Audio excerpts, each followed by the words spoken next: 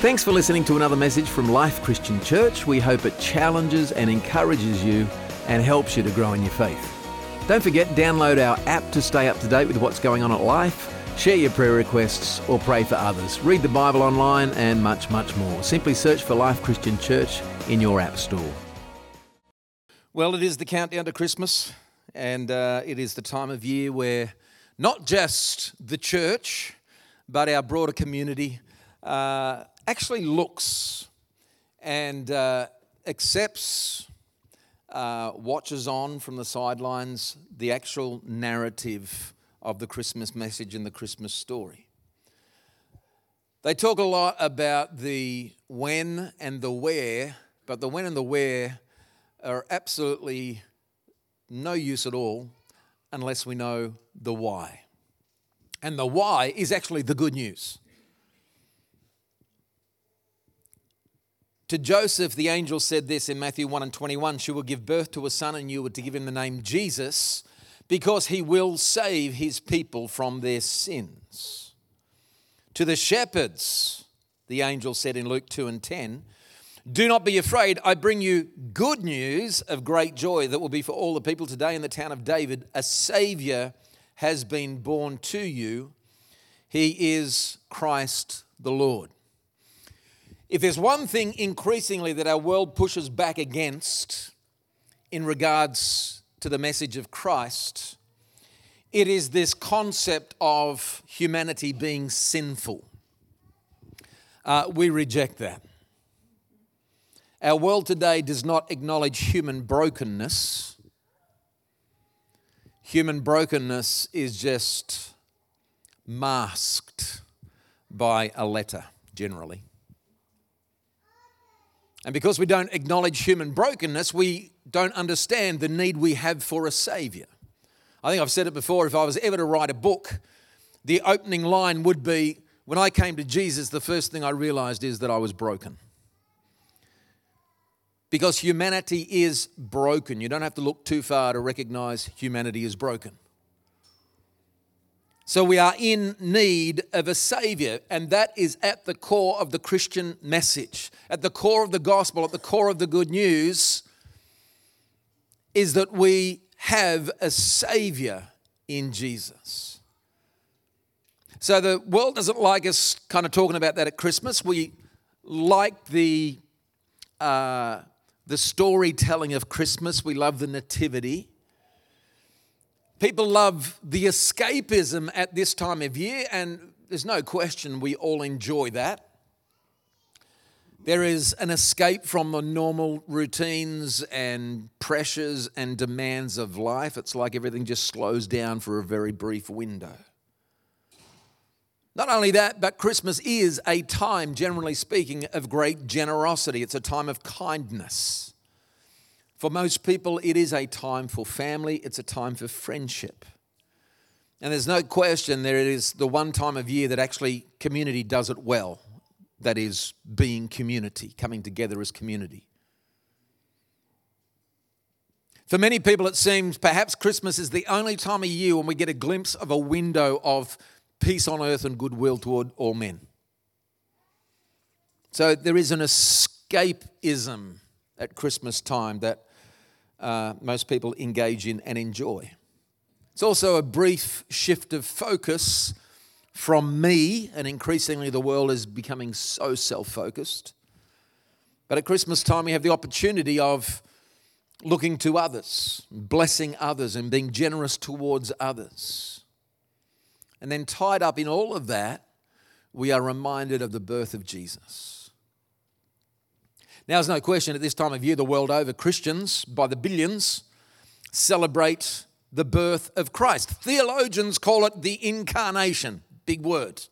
But in simple terms, that just means God became man, that Jesus, when he lived his life on this earth, was fully God and at the same time fully human. Now, we'll probably never totally grasp that in this lifetime.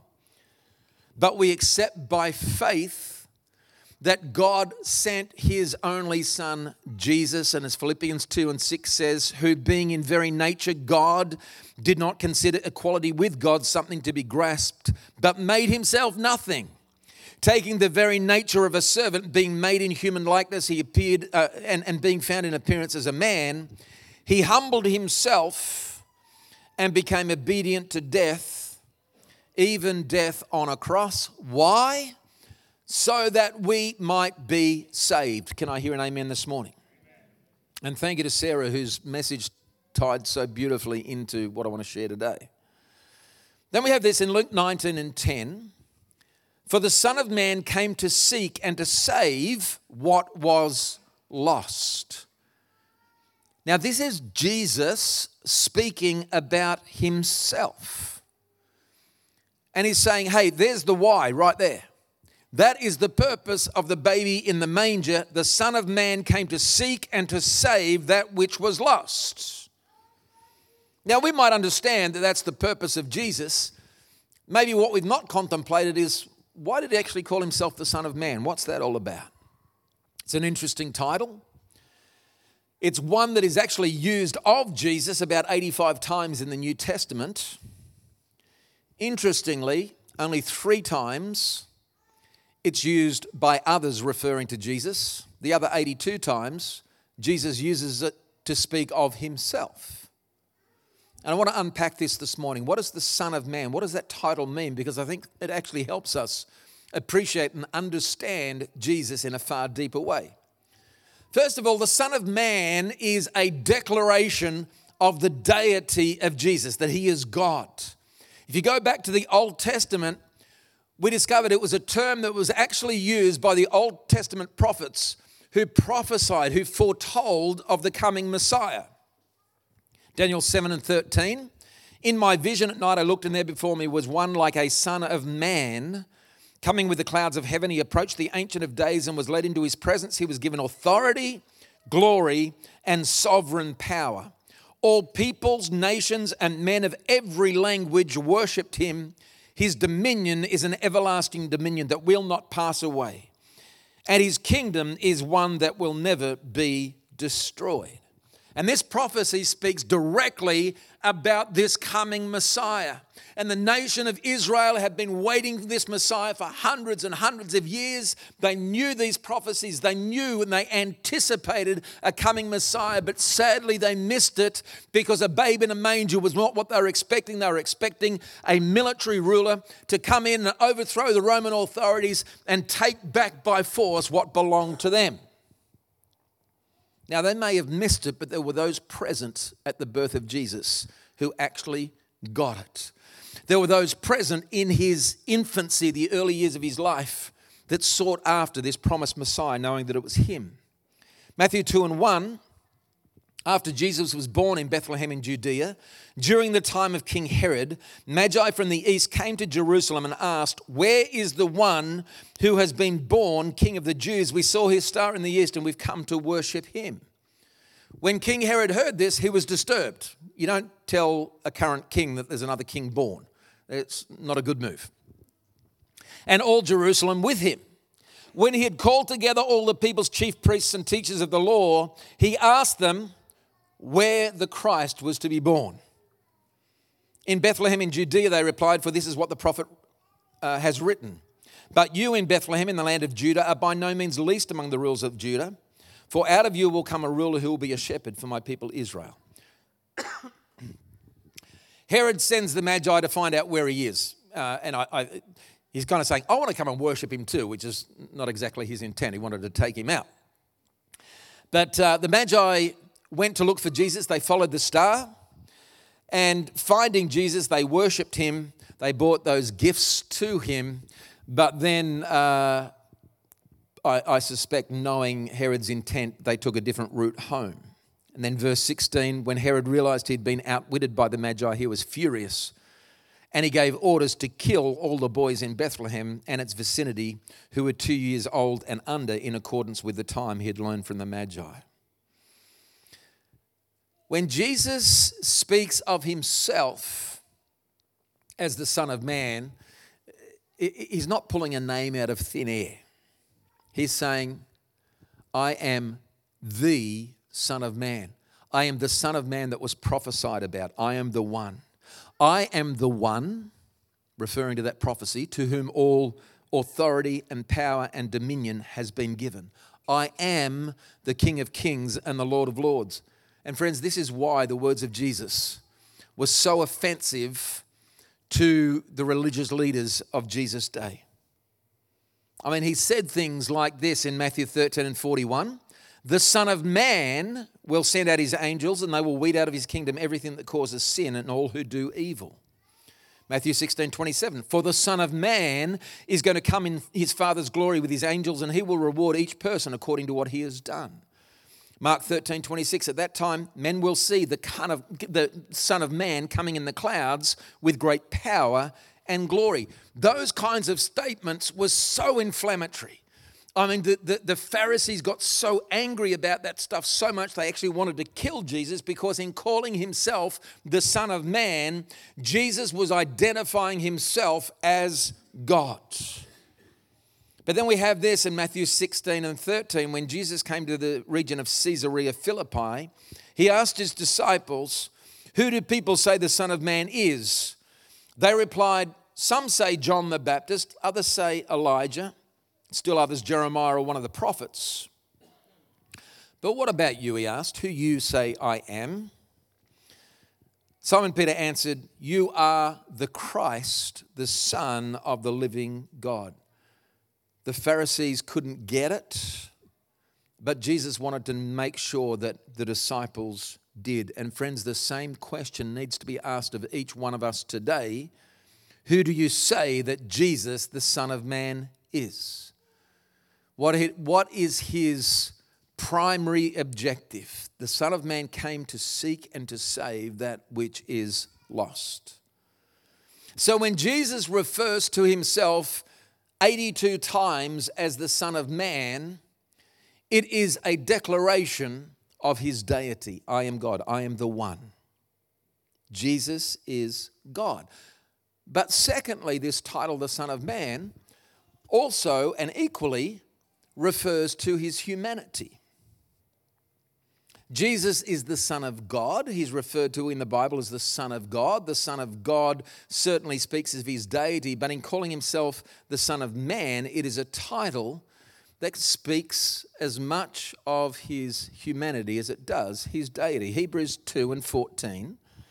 Since the children have flesh and blood, he too shared in their humanity, so that by his death he might destroy him who holds the power of death, that is the devil, and free those who all their lives were held in slavery by their fear of death. For surely it is not angels he helps, but Abraham's descendants.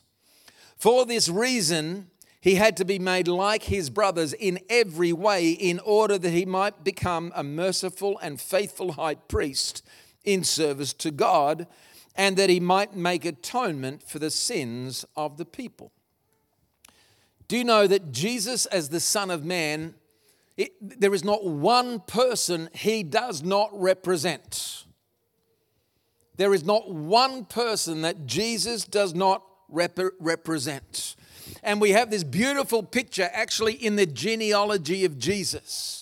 In his ancestry, we see this great mix of people. Yes, there are great leaders, incredible men and women of God, but there's also liars and murderers and prostitutes and thieves and all kinds of people. He had a really mixed ancestry. He wasn't born into royalty. He was actually born into humility. And being very, very human in every way, he was born just as all babies are born. Luke 2 and 7, she gave birth to her firstborn, a son. She wrapped him in cloths, placed him in a manger because there was no room for them in the inn. Jesus was born as a baby, just like every other baby. He grew through childhood into adulthood, just as other children grew, Luke 2 and 40, and the child grew and became strong. He was filled with wisdom, and the grace of God was upon him. And Jesus, as we read the account of his life through the Gospels, we get this clear picture that in every way he is very, very human. Jesus got tired We all say we're so tired at this end of the year. You got to know Jesus knew what it was to be tired. John 4:6, and Jesus, tired as he was from the journey, sat down by the well. It was about the 6th hour. So Jesus knows what it is to be tired, just like you and I know what to be tired. Hey, what he got right is that he also knew what it was to have time out in the presence of his Father. We've got to learn that one. Jesus became thirsty like we do. John 4:6, John 19:28. Later, knowing that all was now completed, and so that the scripture would be fulfilled, Jesus said, I am thirsty. A very, very human need, a very human response. He got hungry like we do. Matthew 4:2, after fasting 40 days and 40 nights, one of the most obvious statements in Scripture, he was hungry. Hebrews 4:15, for we do not have a high priest who is unable to sympathize with our weaknesses, but we have one who has been tempted in every way just as we are, yet was without sin. And Jesus died a physical death and a painful, agonizing death. But the reality is, Jesus, being fully human, had to go through that process. And in the same way, all of us have got to face that one day. But in the same way that Jesus was resurrected, those who trust and have their hope in him, we have this wonderful hope of physical resurrection. So Jesus, friends, in every way was fully human. He experienced the reality and the agony of every human emotion. The Bible tells us that Jesus had to learn and to grow in wisdom. It tells us about Jesus crying, Jesus being angry, Jesus having fun, Jesus being troubled in spirit. There were things that he marveled at. There are things that caused him to be incredibly sorrowful at times. So you can never ever make the claim that Jesus doesn't understand you, that Jesus doesn't know what you're going through. Friends, he identifies with your struggles. He identifies with your pains. He identifies with your frustrations. He identifies with all of those questions that you have and the fear and the uncertainty. Jesus experienced in every way the full sweep of human emotion, and that should give us confidence to know, you know what, God, you do know me. You do know what I'm facing. You do know what I'm going through. He has been in your shoes. He's even faced your temptations. So when you're tempted to think, nobody understands me, remember that Jesus, the Son of Man, he knows who you are. Jesus, the Son of Man, has been where you are. And Jesus, the Son of Man, cares for you and understands you. So the Son of Man, firstly, declaration of his deity. Secondly, a declaration of his humanity. And then thirdly, the title, the Son of Man, actually refers specifically to some of the roles that he has to fulfill. There's some of them we find in the Gospels. The Son of Man has power to forgive sins. Son of Man is the Lord of the Sabbath. The Son of Man came to love and serve. The Son of Man came to give his life as a ransom for the lost. So there's a whole bunch of things that the Son of Man came and did, but we've also got to know there's a whole bunch of stuff that the Son of Man has yet to fulfill. We need to get excited about this. Matthew 24:36, as it was in the days of Noah, so it will be at the coming of the Son of Man. We live with the hope Jesus is coming back. Who's excited about that? Don't know when it's going to happen, but it's going to happen.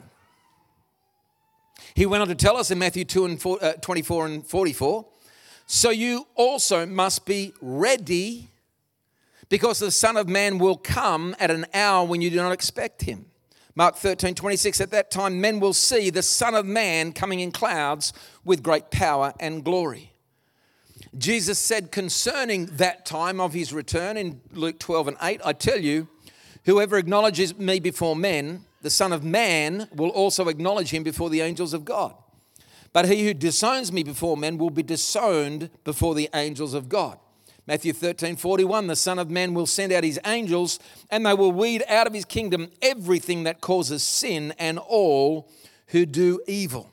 So they are things yet to come. They are functions and promises. This is to be expected, that the Son of Man will return one day. We will stand before him and give an account of our lives to the one who holds all authority, all power, all dominion.